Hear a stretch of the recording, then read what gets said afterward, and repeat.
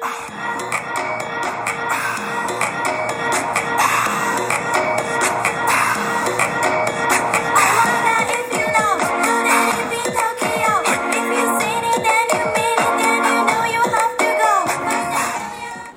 right, welcome back to another special episode of Political Football. It's been a while. Our fans have been writing in their hundreds saying, where is Political Football? Where's their next episode after a very successful budget edition? But we talked about the budget then. We're talking about something we know even more about this time, and that is sport, given how far we excel on the field as well as off the field. Some would say we're better at talking about sport than we are playing it. I'd say they've got no idea what they're talking about, but before we get into it, a very Olympic special edition of the podcast, I'd like to introduce my two co-hosts for this week, Mr. Jesse Keogh and Joseph Boyden. Jesse, how are we today, mate? I'm very well, Mr. Pooley. It's great to be here for my second appearance, a bit more tailored to my knowledge. I mean, I tried my best with the politics last time, but I think I can come in very well with the 100% sport aspect of this podcast. Very good, very good. And Joe? Hey, Pauls, mate. Oh, I'm getting shivers. I'm back. Good to be back here. The return of the king. Yeah. We'll get there. We'll get there one day. No, I'm good, mate. Still, as everyone will know, I have no idea what I'm talking about in both sides of the podcast, but we'll get there. Very good, very good. And for those of you questioning how we're doing this podcast given the current COVID restrictions, I can assure you that we are doing it virtually, so we are following the COVID safe protocols, because at the end of the day, leaders lead, and that's what we do here at Political Football. So without further ado, let's get into it. Okay, so for my personal favourite now, the Olympics obviously has been a long time coming, right? It's been 5 years since Rio. You know, we've had a global pandemic, you know, unless you've been living under a rock, you know they were cancelled last year, but they're back, right? And nothing's going to stop them this time, not even Armageddon, right? They're going ahead, even if the world's burning down tomorrow, right? They're going ahead, and that's beautiful, because it's all about hope at the end of the day. You know, higher, faster, stronger, you know, and you watch the Olympics and it inspires the best of the human spirit, you know, and that's what it's all about at the end of the day. So before we get into our previews, and they are quite in-depth previews of the upcoming games, I'd just like to go back and perhaps I can get your thoughts, boys, first off on your favourite moments in the Olympics, you growing up, you know, whether it's a golden moment or where someone's just lifted to another level that they haven't gone before. Jesse, what would your favourite moment be growing up as an Australian Olympic fan? Yeah, look, I mean, obviously we're all 97 babies, so we have very limited memories of 2000 and the great performances we put in there. I think it's our best Olympics in modern memory, at least for me. But I guess, I mean, it's hard to appreciate the Olympics sometimes when you're growing up, but I think watching it at school, I have great memories of Beijing, of London, of Sally Pearson winning gold. I think that's probably one that jumps to mind for me. But I do love watching in the archives those Australian memories in Sydney of Kathy Freeman, of the 4x100 metre freestyle. I hope for some of that coming into Tokyo, which we'll get into in a second, after a bit of a decline after Sydney. But I think those are what jump out to me. I think this is definitely the Olympics coming up is one that I'm fully appreciating, not only because we are in lockdown and it's probably nothing else to watch, but I think you're getting to that age now where you do get to appreciate great talent, and we have a lot of it. So I don't know about you, Joe, if any of those pop up for you as well. Yeah, definitely. I hear what you're saying with going through the archives, 100%. I guess we only have a few experiences with the Olympics in our lifetime, but I was actually having a conversation with someone about this the other day, and one moment that just completely caught me off guard was good old Stevie Hooker in the pole vault. Like, I have nothing... How could I forget? I wouldn't know the first thing about pole vault, but holy moly. That was the coolest thing in the world when he won gold. But, I mean, a lot of my childhood, just memories of Australian sport in general, was spent crowded around the TV with my family, watching the swimming. So, I mean, I don't specifically have one swimming gold in mind, but just that as a collective, swimming as a collective, big nostalgia when the Olympics comes around for family-wise as well. So, yeah, that's for me.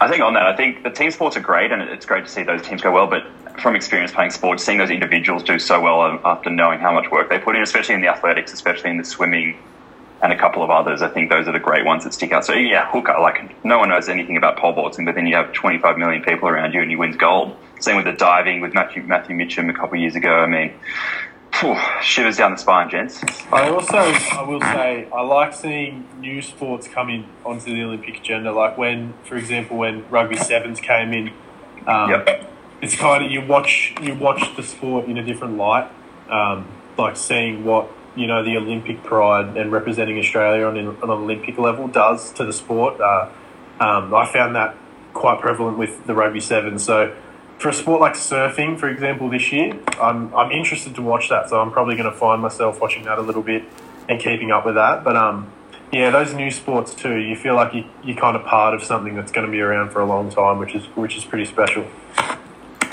Very much so indeed, and very good memories there, guys. And I think you've summed up the Olympic spirit well and what it means for an Australian to compete at the Olympics. Me personally, again, going back to the swimming, it is the jewel on the crown, especially for Australia's Olympic aspirants. So I think of 2004 Athens. I'm thinking Thorpe getting one over in the race of the century. They called it, where he beat Van den Hoogenband, the Dutchman who beat him in Sydney. Phelps, Hackett were in that race, and he came over the top of them to win that. More recently, I think of Kyle Chalmers in one of my favourite events, given my personal size, the big boy McAvoy's in the 100-metre freestyle. Given how I shed a tear back in 2012 when Magnussen lost by 1/100th of a second, and Eamon Sullivan swimming a time in the semi-final that would have won the final.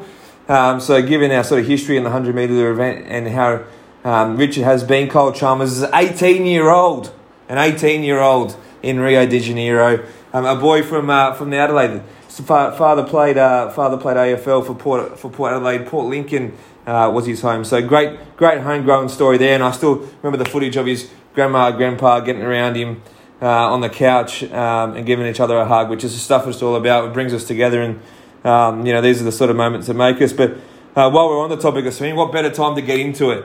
The Dolphins, as they're affectionately known. Many a sporting team, different names will get thrown around this time. The Stingers for the women's water polo, but the Dolphins, that's where it's at in terms of the gold medal chances for this coming Olympics. And first off, let's go to the cream of the pie. Let's go to Arnie Titmus. Come on, that's what Ariarne Titmus in the 400, the 200 meter freestyle. And the 4x2 and also the 800-metre freestyle. This could be our first multiple gold medal winner since Steph Rice in 2008. Am I right with that, boys? Jesse, your thoughts on Arnie Titmus and what she can do? Mate, you're absolutely right. Look, I'm happy to admit that I don't pay too much attention to the swimming outside of the Olympic years. I'm not proud of that at all by any means, but I think Amazon did a fantastic job this year showcasing the trials in the lead-up. I feel like I've never really watched the trials, but they just did a great job, obviously, combining it with the Paralympics participants as well. So that gave me a great chance to see some of these young girls and guys coming up into the Olympics. And wow, Titmus definitely stood out to me. The whole team did, to be completely honest. But I think she is going to be a huge chance at a couple of golds there, along with a couple of the other swimmers, which I'm sure we'll get into. And that's look, I echo your sentiments there. I just think people say, "Oh, she hasn't done it at the Olympic level before." Well, you don't do it until you've been there. It's the first Olympics, and as far as I'm concerned, she's got one over Ledecky. She beat her at the 400 metres in the 2019 Swimming World Championships. Came over the top of her there, and it's just improved from there. She had a shoulder injury last year, and people were questioning whether she'd be able to get back in time, but she has. She set the world alight. In the 200 metres at the trials, I think she did a 1:53.1, which was 0.1 seconds off the world record, and that was done in the fast suit. And she did a 3:56.9, which was the second fastest time after Ledecky's one back in the day. But she hasn't swum those sort of times for 4 or 5 years. So one of those things, a lot of these Olympic events, there's a lot of factors that come into play, and no doubt, obviously, pressure comes into play, but some people just have the killer instinct, I'm not sure many Australian athletes really have it at the highest level. I think Paddy Mills has it. I think Ash Barty's got it. Anna Mears, I think of as sort of one who's had the killer instinct. But I see when Arnie races that she's got the killer. She just wants to win. She wants to win, and it's that sort of drive that drives you to greatness, right? And it's just exceptional in terms of what she'll be able to do. And with the coach at Dean Boxall, who's known for his sideline antics, calling out the animal on the sideline when they're racking up ridiculous times. It's just a sight to behold, and it'll be a big shot to the Americans. I'm calling it. I'm putting all my eggs in this basket, right? I'm going down with the Arnie ship, right? that she's coming home. Life's all about timing, and I feel like she's just about to hit Olympic stardom, and the Americans have put all their eggs in the basket with Ledecky. A lot of their coverage is devoted to Ledecky on NBC, so they'll be in for a rude shock. And of course, if she does the 200, 400 in the 4x200 metre treble, she'll be following in the footsteps of Ian Thorpe. So that's a little bit of a history there too. But moving on now to another star of the pool. Another female star of the pool, Kaylee McEwen, set the world record for the 100 metre backstroke. I think she did a 57.6, which is absolutely outrageous at the trials. And she also did a world best time on the 200 metre backstroke. So I'm penciling in. And guess what, boys? The pocket's getting full. I've already got 3 gold with Arnie. Now I've got 2 gold with Kaylee. Geez, I'll tell you what, there's not much room in there for anyone else. Your thoughts on this, Jesse? I know we watched this on Amazon Prime, thanks to your subscription. I was going to say, you owe me a couple bucks there for that, but I think McEwen's someone else that jumps out in terms of that drive. Obviously, losing her dad last year, who would have had the opportunity to watch her if the Olympics went ahead on time, but obviously, sadly hasn't. So I think she's got that drive in the pool. She outstanding with the backstroke, probably the hardest stroke in my honest opinion. I've always struggled with it, not that I was ever at any point good in the pool. But I think that's just a feel-good story that's going to drive a lot of the swimming team and a lot of the wider Olympic team in general. Seeing her inspiring, normally the swimming's quite early in the tournament. So seeing these swimmers get some gold early will only inspire the rest of the team. Fantastic. And Joe, just while we're on strokes, and maybe you can just do a little sidetrack here. What was your favourite stroke for swimming? Obviously quite a tall frame. Did you suit yourself to the 100 freestyle? You're more of a big boy butterflyer. Nah, mate, I was a bit of a breasty. Specialist breasty. I love the pool. I was good in the pool as a young fella. But I could do a little bit of butterfly. Freestyle was actually my weakness.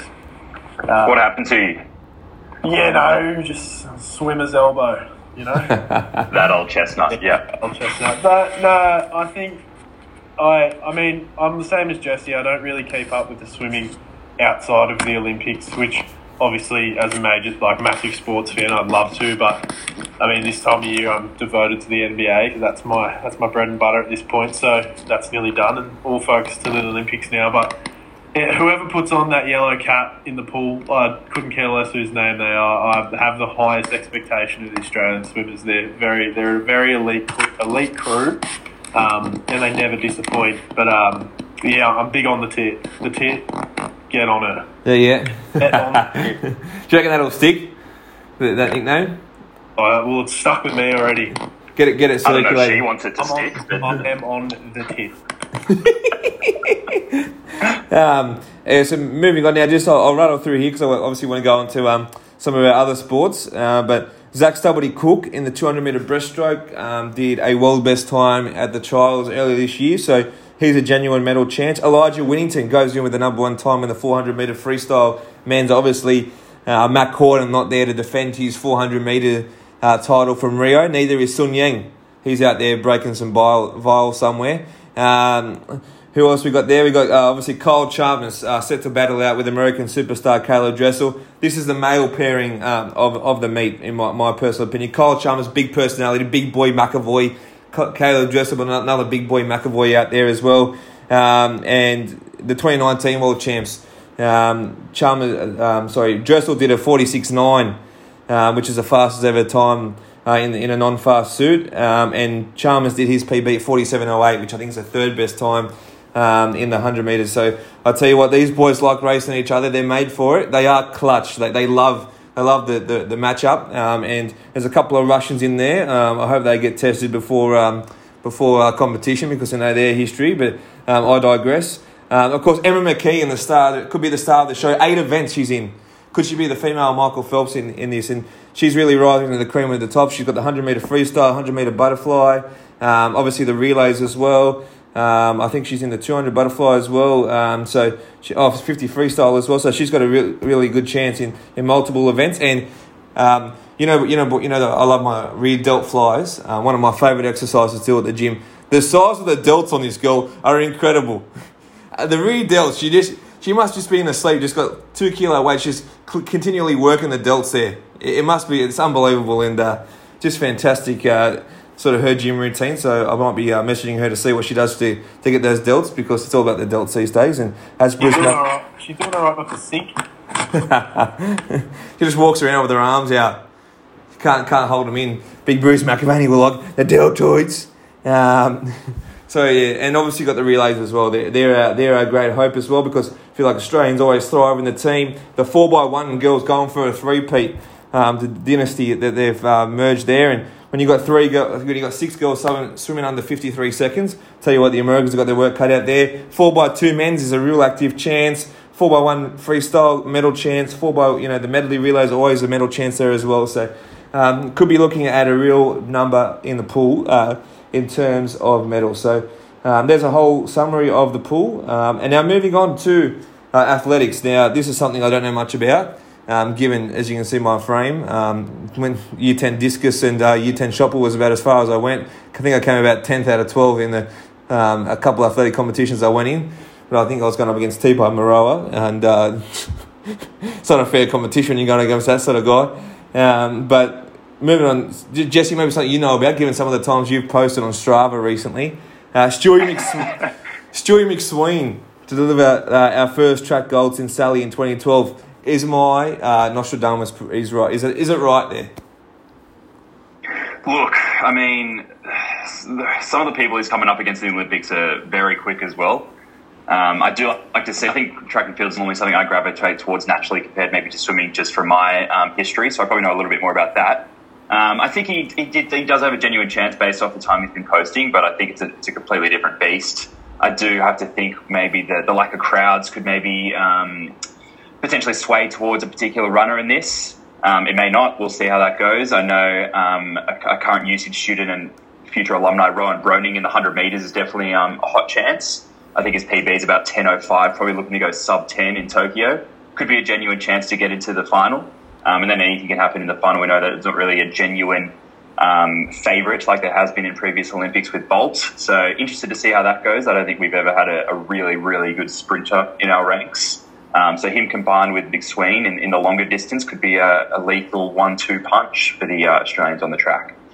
Be like Junior Paulo and Regan Campbell-Gillard, straight through the centre of the field. Now speaking of it, I know we usually talk a bit of rugby league on this podcast, and just to throw it in, because he often gets described as the fastest man on the planet. Would Addo Carr win the 100 metres at the Olympics? Just flat out, he'd brain him, wouldn't he? There's not a chance. I reckon if he dropped a bit of weight, he's got a footy frame at the moment. I reckon he could run professionally. I would be curious to see his genuine time over 100 metres. Him and a couple others. I know they on the grand final day they occasionally do that 100 metre race, but a genuine track with some cleats, he'd go low 10. I think him and Corabetti, if they lost a bit of size, they could genuinely represent Australia. What about Tabua Fidel? If he drops the footy frame and a couple of months of training, I reckon he's a red hot take. But I mean, those Olympic sprinters, they've been going at it their whole lives. I don't think he can kind of really catch that in a couple of months of training just with natural ability. Indeed. Jared Hayne, I hate to bring him up on this podcast, but he ran a low time, didn't he, when they did that race between all the different people from each sport? I think Inglis might have been in it. I think someone else was in it. He wasn't. They do it. They are quick, the NRL players, but no matter how quick he is, he can't run away from what he's done. He cannot.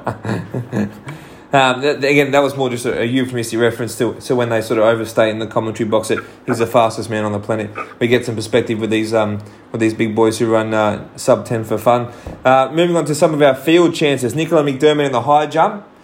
She's broken the 2 metre record, so effectively can jump higher than my wingspan. And Kelsey Lee Barber in the javelin, defending world champion, a live chance. Obviously, in these field sports, it's who's best on the day. They're very hard to win, but some live medal chances there as well. But now moving on to something a bit closer to my heart, just given that I've watched 3 weeks of Le Tour de France. That is the cycling, and obviously in cycling, I sort of look at it. You got athletics and swimming are probably on par. And then you got cycling just beneath it. Sort of the holy trilogy, It'd be good almost if they combine the three and put it together in a triathlon or something like that. But let's start with the track. Something close to my heart. The women's team pursuit. I think they're a really big live chance I think it's either them or GB usually in the final. I think GB's got the better of us the last couple of times, but I think there's a real nice balance of youth and experience in this team, and I think they're a genuine chance. Matthew Glates is a great story on the track. He's overcome cancer. He's a former sprint world champion.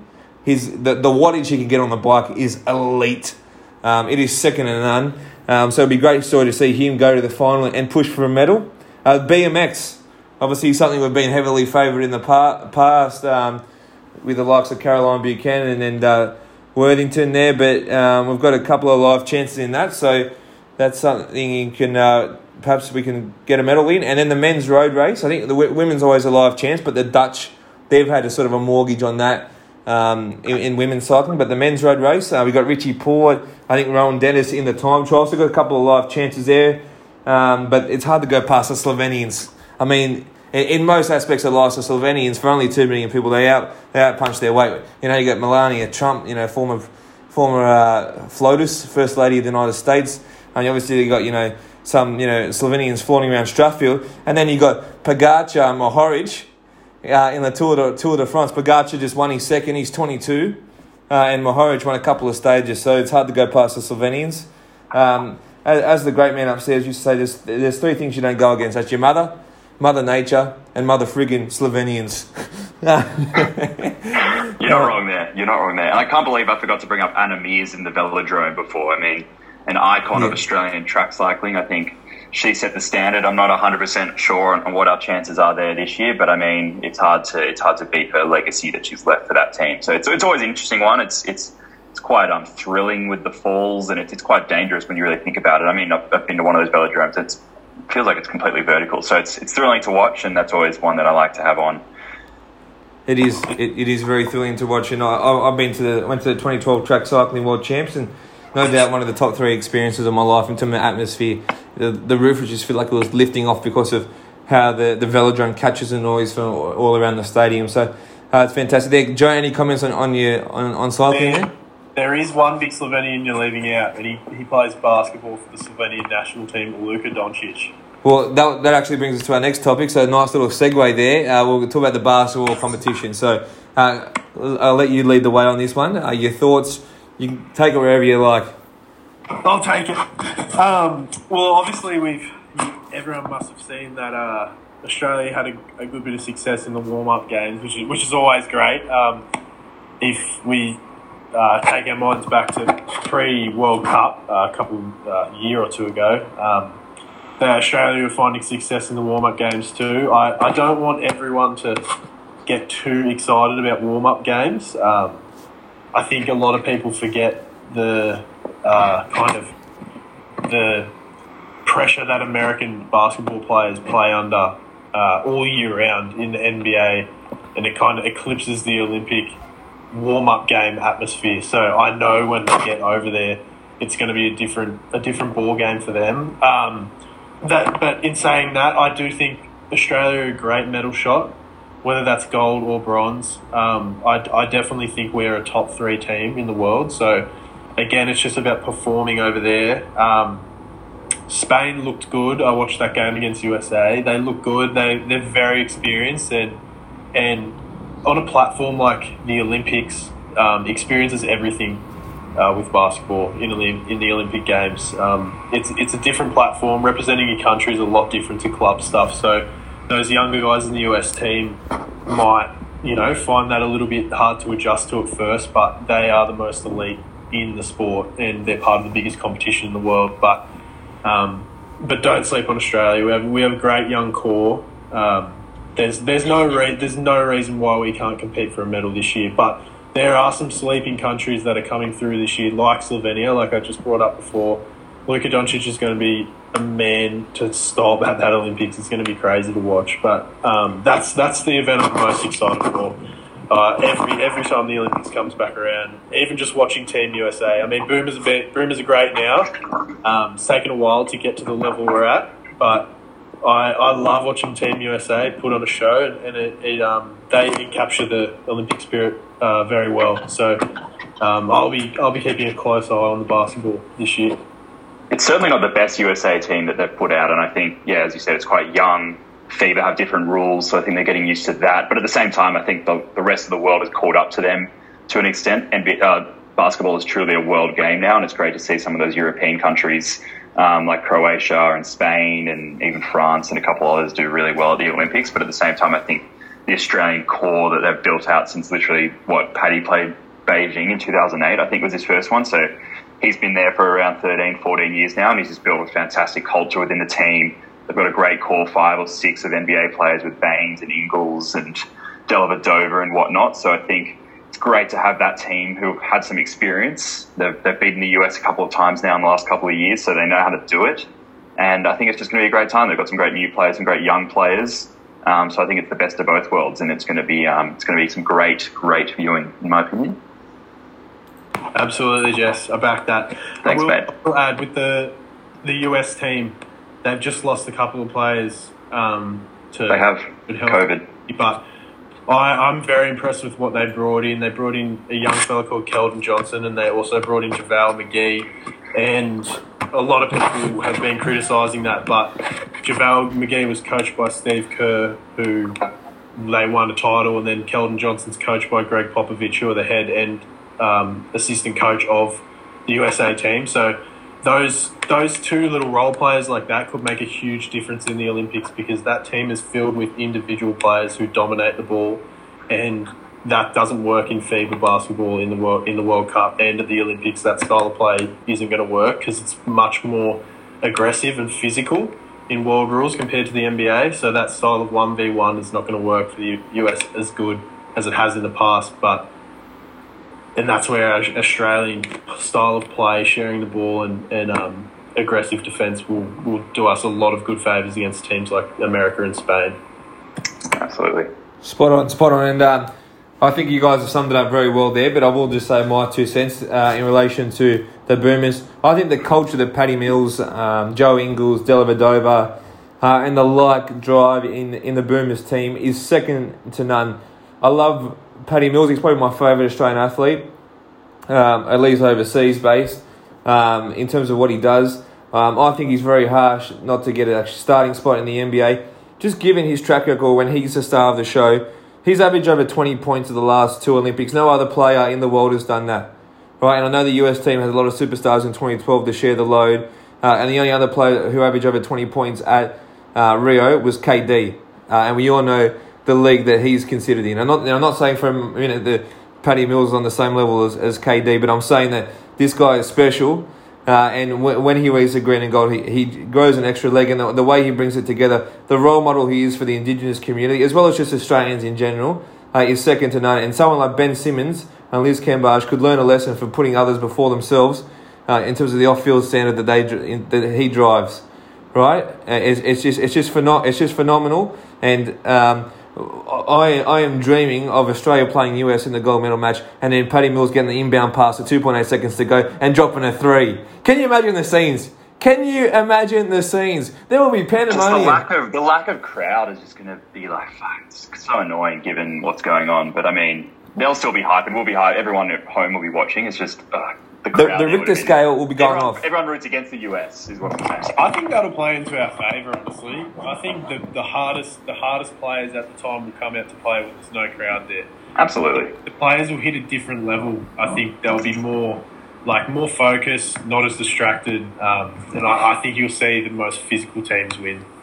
I agree, but Fools, that is the dream. That's the absolute dream.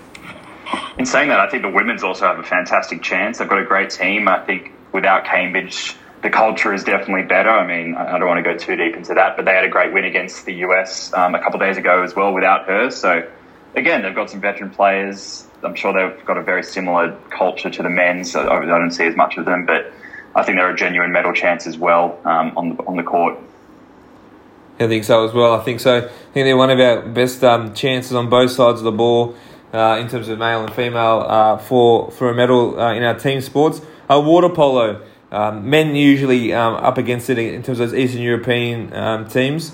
God knows what goes underwater in those sort of events. But the Aussie Stingers girls got obviously a very strong history. Gold in 96 and 2000, I believe. Obviously in 2000, Yvette Higgins with the game-winning goal with a second to go in OT instead of running into pandemonium. And they've got some young stars, a couple of Sydney Uni women's girls. Obviously, you don't know them, but just shout out as a fellow athlete who went through the elite athlete program at Sydney Uni. It's provided some illustrious alumni. So they're the Stingers. Obviously, we all play touch for the Sydney University Stingers. So up the Stingers. And if only they had touch footy at the Olympics, I'm sure all three of us would be in the starting lineup. Yeah. Just a couple of fades for Poulier Smith. That's it.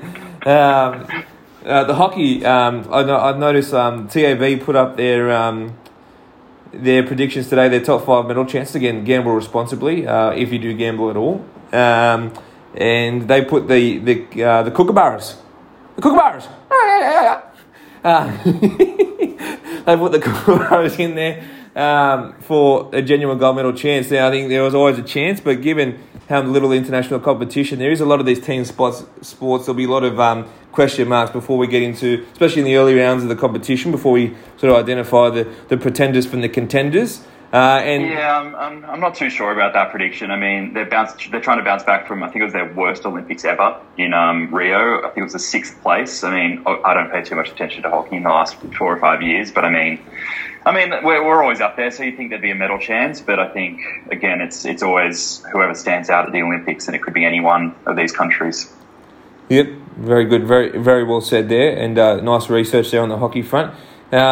Rugby sevens, can the girls, I think they're called the Pearls, fitting name for a team hosting the likes of Charlotte Caslick and John Manenti. John Manenti, the coach, obviously an illustrious old boy of St Patrick's College, Strathfield. When I was speaking to the converted there with Joseph Boyd and going to Eddie's down there in Canberra, up there, Eddie's boys. But can the girls go back to back? And what are the chances of the men's? Can the men somehow salvage their way to a medal? I know New Zealand, who was Fiji, obviously trying to go back to back. Won their first Olympic gold in Rio, and it was a historic moment. Joe, maybe you'd like to comment on our chances in the rugby. I think we're always a shot bulls. Again, I'm not the biggest. Jesse, you'll probably be able to cover this a bit better than me, but I have, again, massive expectations with Australian rugby, no matter who's playing or what code. So I definitely think if we didn't consider ourselves a shot, there'd be alarm bells ringing. I don't know much about the girls' sevens, but would that be a bit of a two-horse race? No, I think the women's probably have our best chance. Our men's team probably isn't as good as what we sent over in Rio. I mean, it's a half-decent team. It's always pretty even in the men's. I think the USA actually have a really good team this year. They're looking pretty unreal. I know that's a tip from David Robertson. He thinks they have a very slim chance at gold, but that could be good. Obviously, Fiji are quite skillful, and that's what they excel in. But I think the men's going to be good to watch. But I think hopefully the girls, and probably against the All Blacks, so that'll probably be the gold medal match, and that's always good viewing. So hopefully some big hits and showing off their fitness levels, especially Caslick. She's a weapon. No doubt about it. Well said, well said. Now just going to run through a couple of sports here. They're just written down. Sailing, couple gold there. Did hear that Ruby and Grace Harrison are actually Channel 7 correspondents for the event, given their prestigious history in the laser class. Surfing, couple of gold there. We're surrounded by ocean. Come on. We're surrounded by ocean. There's waves everywhere. If Harry Tate can catch a wave, surely someone can go out there and win gold. I mean, honestly, chalk up the gold. Do you reckon Gilmore or Fitzgibbons in the women? I'm going Gilmore, just the amount of world championships she's had behind her. She's a big event rider. Sally, she's good, but I feel like, her marketability's always exceeded her delivery on the international stage. You might say that's harsh coming from an armchair critic like myself, but I just call it how I see it, and that's what gets me on the radio every day. So there we go. What are we talking for the surfing? Is it in a beach or is it in a facility? Yeah, I think it's off the coast or something of Japan. Apparently they do have waves. Little 1 foot waves. Not the first thing that comes to And a genuinely curious question for a future Olympics, if it's a landlocked country, where do they do the surfing? You get the hose out, couple fights. Get in the local pool. Yeah. Come over to Jesse Keogh's house. Yeah, you get one of those ramps from Kmart and just water on it. Or like slip and slide. Kite surf, yeah. Who can go the furthest? Sport climbing, new event. So sport climbing, I think it's just an affectionate term for rock climbing. Pretty sure Soupy's a lock for a gold here. Does a lot of bouldering, this guy, and is elite at this level. So lock Soupy Richardson in for a gold there. Unknown name, but by the end of the Olympics, I dare say he'll be a known name. Former president of Sydney Indy Touch Club. Just ironic how those sort of things happen, how sort of they transition from one sport to another. You know, if you're born with it, you got it, mate. That's the way it goes. Judo. Got Lachlan Lewis, a smoky for gold. What do you reckon? What do you reckon, boys?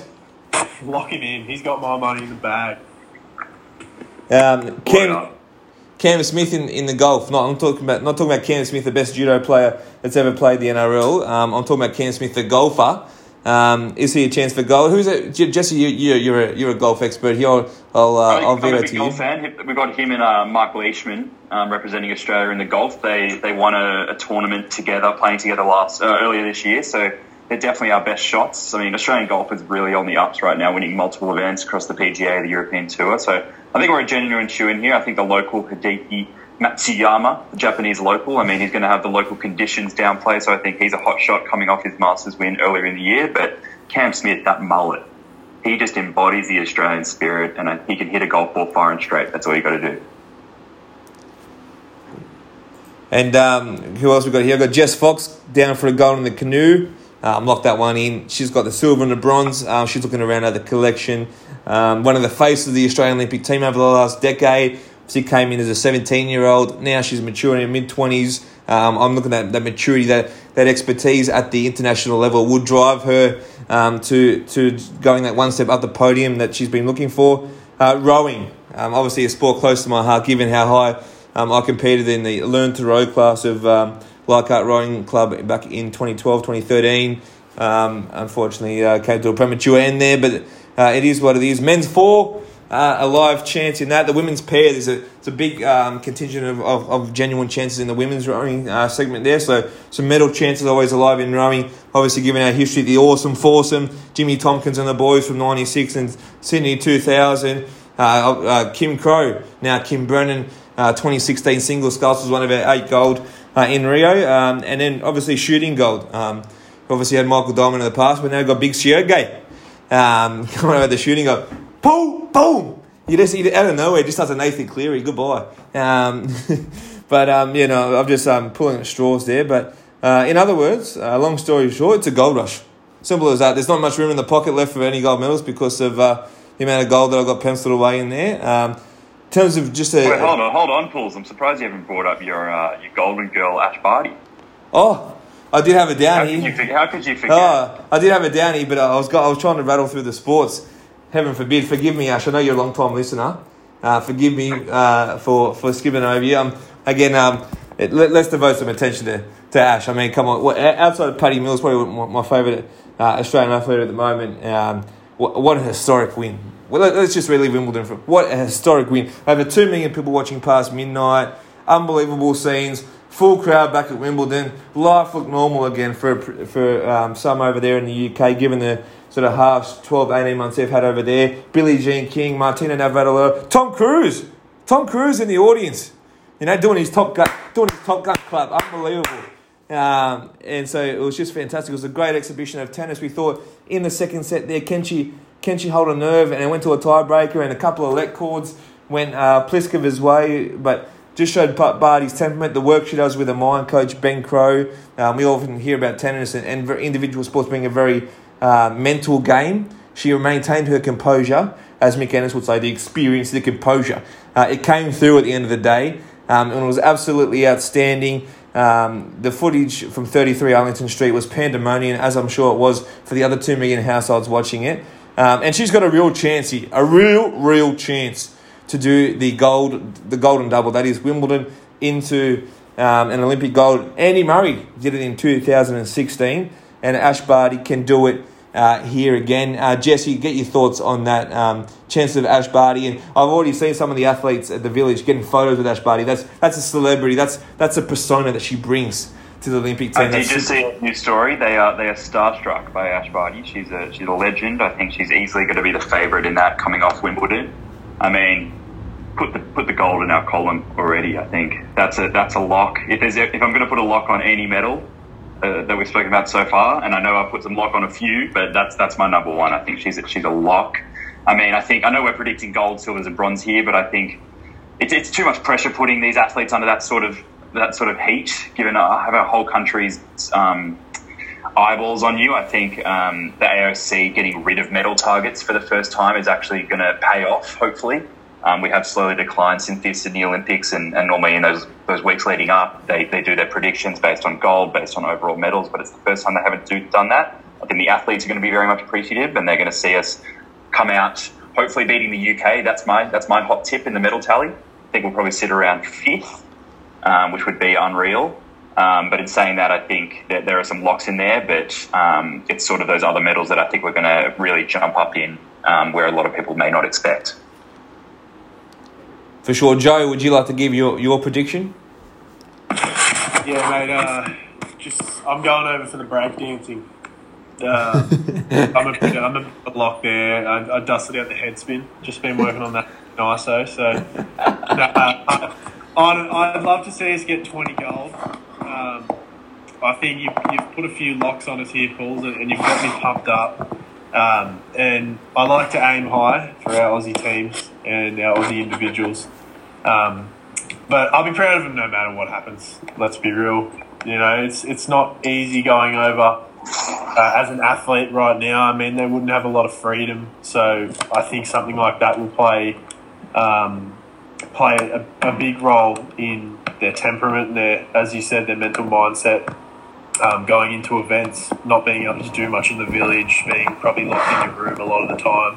I mean, I don't know what the rules are. I know COVID will definitely play a major role in the build-up for a lot of the teams and a lot of the individuals. So I think we might see a few underdogs come up. I'm interested to see how this global climate right now is going to impact it. But I'd love to see Australia get 20 gold. But yeah, no matter how we go, I'm going to be glued to the TV the whole time, so can't wait. Exactly. Couldn't be a better time. In lockdown, nothing else to do. Exactly. It's almost like the stars have aligned for us in a weird way. Perfect. Almost like it was planned. Very good. Very good. And of course, Tokyo, a very time-friendly time zone. I think it's only an hour behind, so a lot of the events will be throughout the day and into the night in our prime time. I believe the swimming finals are actually on in the morning, and then the heats are in the night, just because the American broadcast rights make up a huge proportion of what the IOC rakes in. And of course, as we know, boys, money talks. Be disappointing paying all that money to get prime time when you lose. That's right. Poor Katie Ledecky, she's going to be crying into a bloody swimsuit after Titmus is finished with her. But that's neither here nor there. In terms of my prediction, the AOC might not be doing the forecast, but guess what? I'm doing the forecast. And that's 15. I'm predicting 15 gold. So our third best result in terms of gold medals there. And I've got on the conservative side this time, because I'm always usually on the upside, but I've learned from harsh lessons in the past. There's probably some things that get in the way, but what really boosts that gold medal totally up is when people win multiple. So swimmers win multiple gold. So if Titmus and McEwen and McKean can win multiple gold, the relays can win gold, that really boosts the numbers up. And silver's my least favourite medal too. If we're going to go through the medals, we obviously rank gold number one. Silver's my least favourite, because if you win silver, you probably could have won gold. You know what I mean? If you win a bronze, you win bronze. Often bronze medal playoffs. Aesthetically as well, silver just doesn't look as good. No, bronze almost looks like gold. If you're wearing that around your neck at the club, as I have done at a uni games where I scored 4 tries in the final of the bronze medal game, as I love to bring up on multiple occasions. We love to win bronze at Sydney. It looks like a gold in the bright lights of Cocktails Lounge on the Gold Coast, trust me. Good establishment in Cocktails, and of course they're living a COVID-free lifestyle. And Bris Vegas could be about to be the 2032 host of the Olympics. Now, probably by then we might have a couple of younglings taken up to the Bris Vegas after... Jesse, I know you'll be high up in marketing at that stage. Joe, no doubt you'll be New South Wales Teacher of the Year for 10 years running by that point in time. And hopefully I've got my plan sorted for then as well. So maybe we'll see each other up in there at the 2032 Olympics. But hopefully that gets sorted this week. Anastasia Palaszczuk bringing out the big guns in Tokyo for that. So brilliant. And by all means, I think Ryan HG are hosting a daily podcast called Escaping Armageddon. So they'll be going through each day. They are absolutely hilarious, so I would recommend tuning into that. But other than that, I think we should sign off there. That is a comprehensive preview of the sport. Right, there's been a lot of talk about the COVID situation and a variety of other things and the off-field stuff. Here at Political Football, we're all about the on-field, right? The pure stuff, the gold, 24 karat, baby, as Bruno Mars would say. So thanks very much, boys, for joining us. Really appreciate it. And tune in next time to Political Football. Thanks for listening.